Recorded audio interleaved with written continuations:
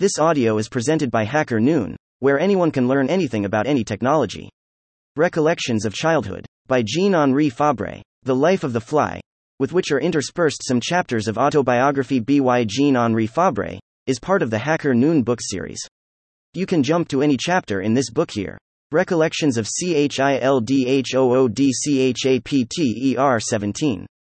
Recollections of Childhood. Almost as much as insects and birds, the former so dear to the child, who loves to rear his cockchafers and rose beetles on a bed of hawthorn in a box pierced with holes, the latter an irresistible temptation, with their nests and the iregs and their little ones opening tiny yellow beaks. The mushroom early won my heart with its varied shapes and colors. I can still see myself as an innocent small boy sporting my first braces and beginning to know my way through the Kabbalistic mazes of my reading book. I see myself in ecstasy before the first bird's nest found and the first mushroom gathered. Let us relate these grave events. Old age loves to meditate the past. O happy days when curiosity awakens and frees us from the limbo of unconsciousness, your distant memory makes me live my best years over again. Disturbed at its siesta by some wayfarer, the partridge's young brood hastily disperses. Each pretty little ball of down scurries off and disappears in the brushwood. But, when quiet is restored, at the first summoning note they all return under the mother's wing. Even so, recalled by memory, do my recollections of childhood return, those other fledglings which have lost so many of their feathers on the brambles of life. Some, which have hardly come out of the bushes, have aching heads and tottering steps. Some are missing, stifled in some dark corner of the thicket. Some remain in their full freshness. Now of those which have escaped the clutches of time, the liveliest are the firstborn. For them the soft wax of childish memory has been converted into enduring bronze. On that day, wealthy and leisured, with an apple for my lunch and all my time to myself, I decided to visit the brow of the neighboring hill, hitherto looked upon as the boundary of the world. Right at the top is a row of trees which, turning their backs to the wind, bend and toss about as though to uproot themselves and take to flight. How often, from the little window in my home, have I not seen them bowing their heads in stormy weather? How often have I not watched them writhing like madmen amid the snow dust which the north windbroom raises and smooths along the hillside? What are they doing up there, those desolate trees? I am interested in their supple backs, today still and upright against the blue of the sky, tomorrow shaken when the clouds pass overhead. I am gladdened by their calmness, I am distressed by their terrified gestures. They are my friends. I have them before my eyes at every hour of the day. In the morning, the sun rises behind their transparent screen and ascends in its glory. Where does it come from? I am going to climb up there and perhaps I shall find out. I mount the slope. It is a lean grass sward close cropped by the sheep. It has no bushes, fertile in rents and tears, for which I should have to answer on returning home, nor any rocks, the scaling of which involves like dangers, nothing but large, flat stones, scattered here and there. I have only to go straight on, over smooth ground. But the sward is as steep as a sloping roof. It is long, ever so long, and my legs are very short. From time to time, I look up. My friends, the trees on the hilltop, seem to be no nearer. Cheerily, Sonny, scramble away. What is this at my feet? A lovely bird has flown from its hiding place under the eaves of a big stone. Bless us, here's a nest made of hair and fine straw. It is the first I have ever found, the first of the joys which the birds are to bring me. And in this nest are 6 eggs, laid prettily side by side, and those eggs are a magnificent blue, as though steeped in a dye of celestial azure. Overpowered with happiness, I lie down on the grass and stare. Meanwhile, the mother, with a little clap of her gullet, tack, tack, flies anxiously from stone to stone, not far from the intruder. My age knows no pity, is still too barbarous to understand maternal anguish. A plan is running in my head, a plan worthy of a little beast of prey. I will come back in a fortnight and collect the nestlings before they can fly away. In the meantime, I will just take one of those pretty blue eggs, only one, as a trophy. Lest it should be crushed, I place the fragile thing on a little moss in the scoop of my hand. Let them cast a stone at me that has not, in his childhood, known the rapture of finding his first nest. My delicate burden, which would be ruined by a false step, makes me give up the remainder of the climb. Some other day I shall see the trees on the hilltop over which the sun rises. I go down the slope again. At the bottom, I meet the parish priest's curate reading his breviary as he takes his walk. He sees me coming solemnly along, like a relic bearer. He catches sight of my hand hiding something behind my back. What have you there, my boy? He asks. All abashed, I open my hand and show my blue egg on its bed of moss. Ah, says his reverence. A Saxicola's egg. Where did you get it? Up there, father, under a stone. Question follows question, and my peccadillo stands confessed. By chance I found a nest which I was not looking for. There were 6 eggs in it. I took one of them. Here it is, and I am waiting for the rest to hatch. I shall go back for the others when the young birds have their quill feathers. You mustn't do that, my little friend, replies the priest. You mustn't rob the mother of her brood. You must respect the innocent little ones. You must let God's birds grow up and fly from the nest. They are the joy of the fields and they clear the earth of its vermin. Be a good boy, now, and don't touch the nest. I promise. And the curate continues his walk. I come home with 2 good seeds cast on the fallows of my childish brain. An authoritative word has taught me that spoiling birds' nests is a bad action. I did not quite understand how the bird comes to our aid by destroying vermin, the scourge of the crops, but I felt, at the bottom of my heart, that it is wrong to afflict the mothers. Saxicola, the priest had said, on seeing my find. Hello, said I to myself. Animals have names, just like ourselves. Who named them? What are all my different acquaintances in the woods and meadows called? What does Saxicola mean? Years past and Latin taught me that Saxicola means an inhabitant of the rocks. My bird, in fact, was flying from one rocky point to the other while I lay in ecstasy before its eggs. Its house, its nest, had the rim of a large stone for a roof. Further knowledge gleaned from books taught me that the lover of stony hillsides is also called the motto, or clodhopper, because, in the plowing season, she flies from clod to clod, inspecting the furrows rich in unearthed grubworms. Lastly, I came upon the Provençal expression col blanc, which is also a picturesque term, suggesting the patch on the bird's rump which spreads out like a white butterfly flitting over the fields. Thus did the vocabulary come into being that would one day allow me to greet by their real names the 1,000 actors on the stage of the fields, the 1,000 little flowers that smile at us from the wayside. The word which the curate had spoken without attaching the least importance to it revealed a world to me, the world of plants and animals designated by their real names. To the future must belong the task of deciphering some pages of the immense lexicon. For today I will content myself with remembering the Saxicola, or stonechat. On the west, my village crumbles into an avalanche of garden patches, in which plums and apples ripen. Low bulging walls, blackened with the stains of lichens and mosses, support the terraces. The brook runs at the foot of the slope. It can be cleared almost everywhere at a bound. In the wider parts, flat stones standing out of the water serve as a footbridge. There is no such thing as a whirlpool, the terror of mothers when the children are away. It is nowhere marathon knee-deep. Dear little brook, so tranquil, cool and clear, I have seen majestic rivers since, I have seen the boundless sea, but nothing in my memories equals your modest falls. About you clings all the hallowed pleasure of my first impressions. A miller has bethought him of putting the brook, which used to flow so gaily through the fields, to work. Halfway up the slope, a watercourse, economizing the gradient, diverts part of the water and conducts it into a large reservoir, which supplies the mill wheels with motor power. This basin stands beside a frequented path and is walled off at the end. One day, hoisting myself on a playfellow's shoulders, I looked over the melancholy wall, all bearded with ferns. I saw bottomless stagnant waters, covered with slimy green. In the gaps in the sticky carpet, a sort of dumpy, black and yellow reptile was lazily swimming.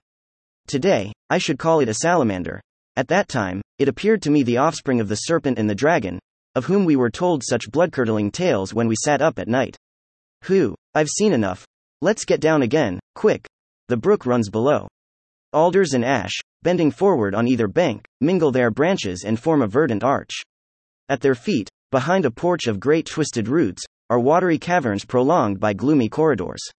On the threshold of these fastnesses shimmers a glint of sunshine, cut into ovals by the leafy sieve above. This is the haunt of the red-necktied minnows. Come along very gently, lie flat in the ground and look. What pretty little fish they are, with their scarlet throats. Clustering side by side, with their heads turned against the stream, they puff their cheeks out and in, rinsing their mouths incessantly. To keep their stationary position in the running water, they need not but a light quiver of their tail and of the fin on their back. The leaf falls from the tree. Whoosh, the whole troop has disappeared. On the other side of the brook is a spinney of beeches, with smooth, straight trunks, like pillars.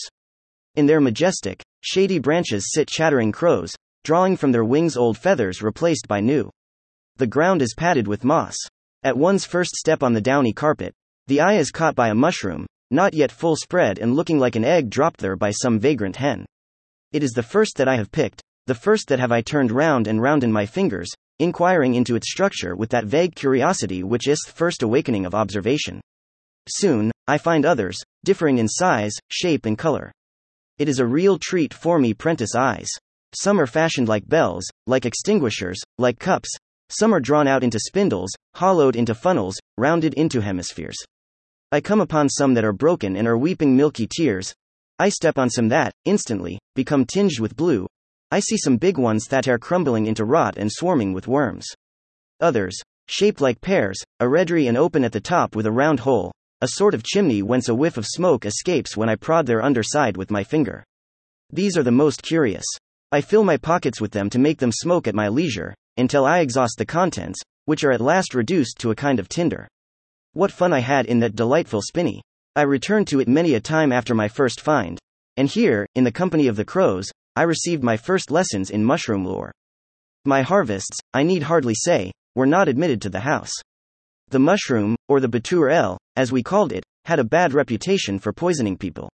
That was enough to make mother banish it from the family table. I could scarcely understand how the batur so attractive in appearance, came to be so wicked. However, I accepted the experience of my elders, and no disaster ever ensued from my rash friendship with the poisoner. As my visits to the beech clump were repeated, I managed to divide my finds into 3 categories.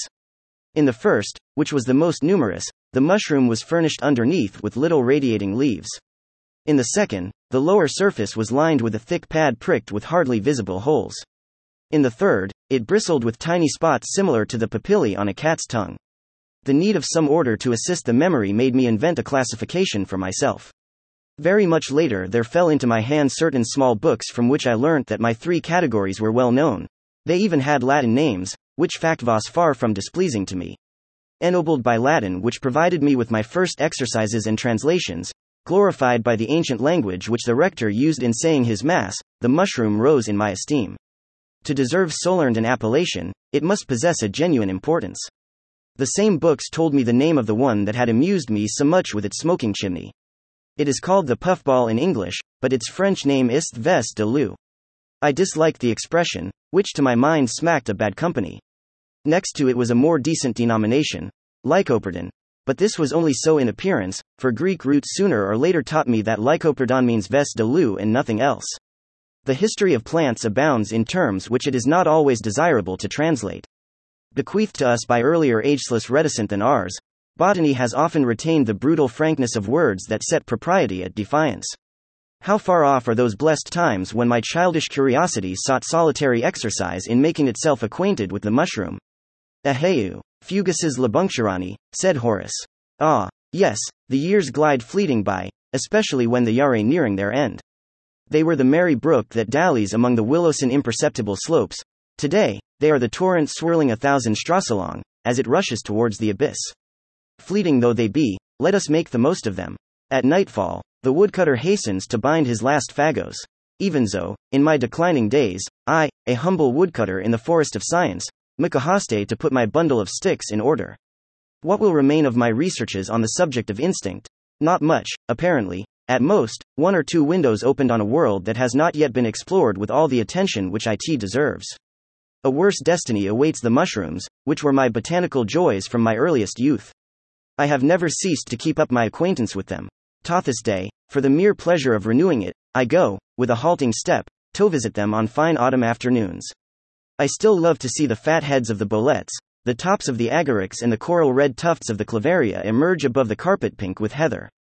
At Saranon, my last stage, they have lavished their seductions upon me, so plentiful are they on the neighboring hills, wooded with holm oak, arbutus and rosemary.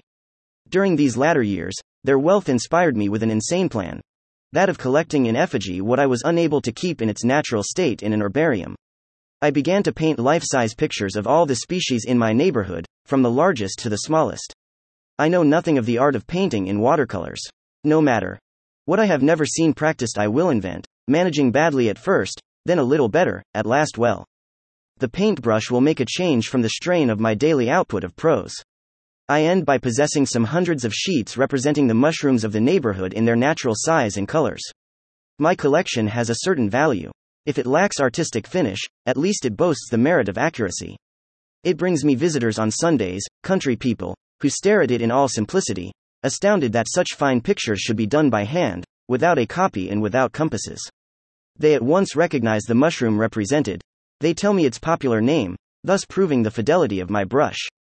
Well, what will become of this great pile of drawings, the object of so much work? No doubt, my family will keep the relic for a time, but, sooner or later, taking up too much space, shifted from cupboard to cupboard, from attic to attic, gnawed by the rats, foxed, dirtied and stained, it will fall into the hands of some little grandnephews who will cut it into squares to make paper caps. It is the universal rule. What our illusions have most fondly cherished comes to a pitiful end under the claws of ruthless reality. About Hacker Noon book series, we bring you the most important technical, scientific, and insightful public domain books. This book is part of the public domain. Jean-Henri Fabre, 2002. The Life of the Fly, with which are interspersed some chapters of autobiography. Urbana, Illinois. Project Gutenberg. Retrieved October https://www.gutenberg.org, cache, EPUB, 67,000, PG 67,000 images. HTML. This ebook is for the use of anyone anywhere at no cost and with almost no restrictions whatsoever.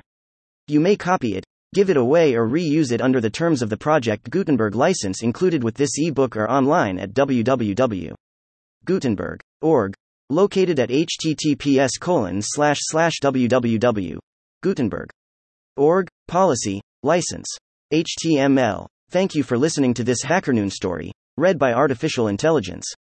Visit hackernoon.com to read, write, learn and publish.